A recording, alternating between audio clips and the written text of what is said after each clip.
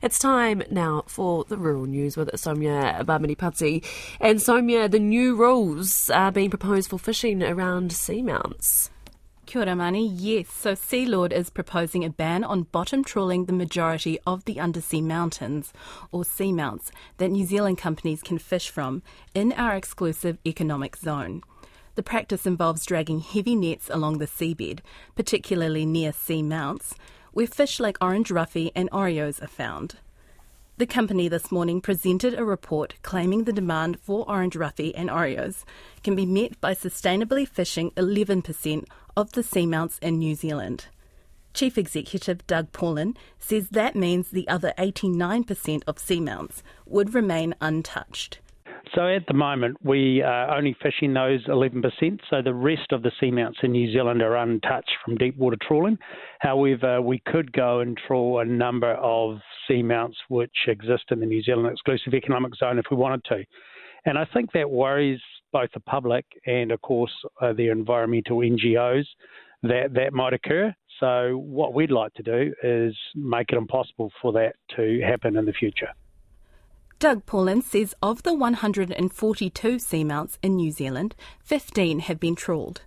He says the ideas of sustainable food production and marine conservation are not mutually exclusive, and there can be a balance in the middle. The analogy I draw is if you think about a farmer who has historically cleared their land of native forest, they continue to plough and produce food off that same plot of land over and over again through history, and bottom trawling is exactly like that.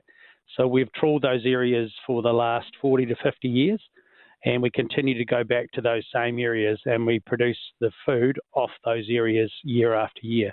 And as long as you sustainably manage the fish that exist in those areas, that can occur forever, just like farming can occur on land forever. But Greenpeace Aotearoa's ocean campaigner, Ellie Hooper, says the commercial fishing industry is attempting to water down ocean protection efforts. We know that there are 800 known seamounts and similar features in New Zealand waters, but Sealord is deliberately whittling that number down as part of a new PR strategy to restrict the amount of ocean protection that we can get across the line. I think the bottom line here is that commercial fishing should not be in charge of deciding on ocean protection because there's a clear conflict of interest here.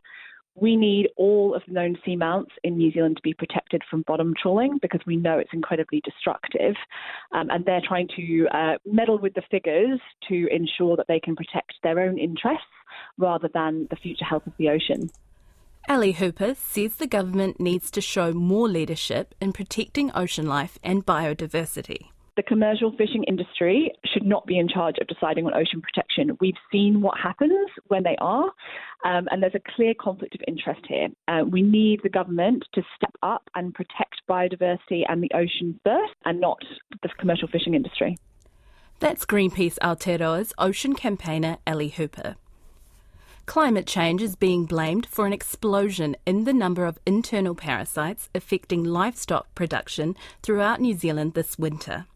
Worms can lower sheep and cattle growth rates, but normally aren't a problem in colder months. However, Greg Myrams, who runs a laboratory that checks poo samples for parasite eggs, says some regions have record levels, with sheep carrying 10 times the amount expected in winter. He says the problem started during last autumn's unusual weather. It was generally wetter. If you recall, we grew a lot of grass. And it was warm, so it was warm and wet, and so we had a lot of parasitism going on that wasn't specifically affecting the performance of the animals in the autumn, but they were putting a lot of this contamination, or that we were passing out parasites onto pastures.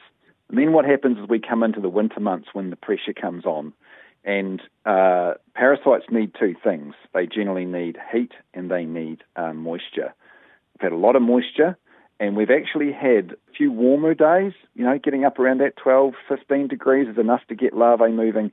And what we've seen right across the country is a real increase in parasitism in livestock.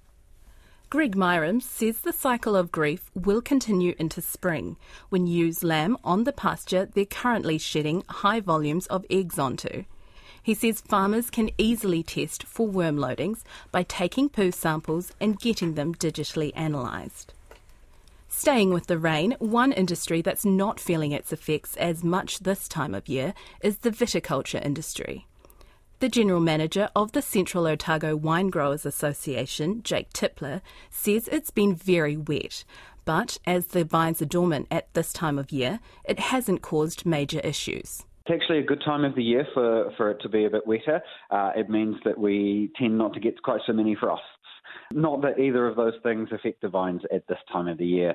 The one thing to be mindful of when it's wet during pruning is that you can spread disease from vine to vine if it's raining while you're pruning. So we tend not to prune in the rain, but there's plenty of other activities you can do on the vineyard when it's a bit wetter that don't spread disease. And so people will just be managing it as usual, and we've got no reason to expect any higher incidences of disease as a result. At the moment, the vines are dormant, so there's no growth, so there's nothing to get diseased, and so it's not a high-risk time of year for us. That's Jake Tipler from the Central Otago Wine Growers Association. Australia's largest agricultural field days is banning attendees that have recently visited Indonesia due to fears around foot and mouth disease. It's the latest attempt to keep the virus out. That's the rural news. Koe rā te pūrongo o te tai whenua.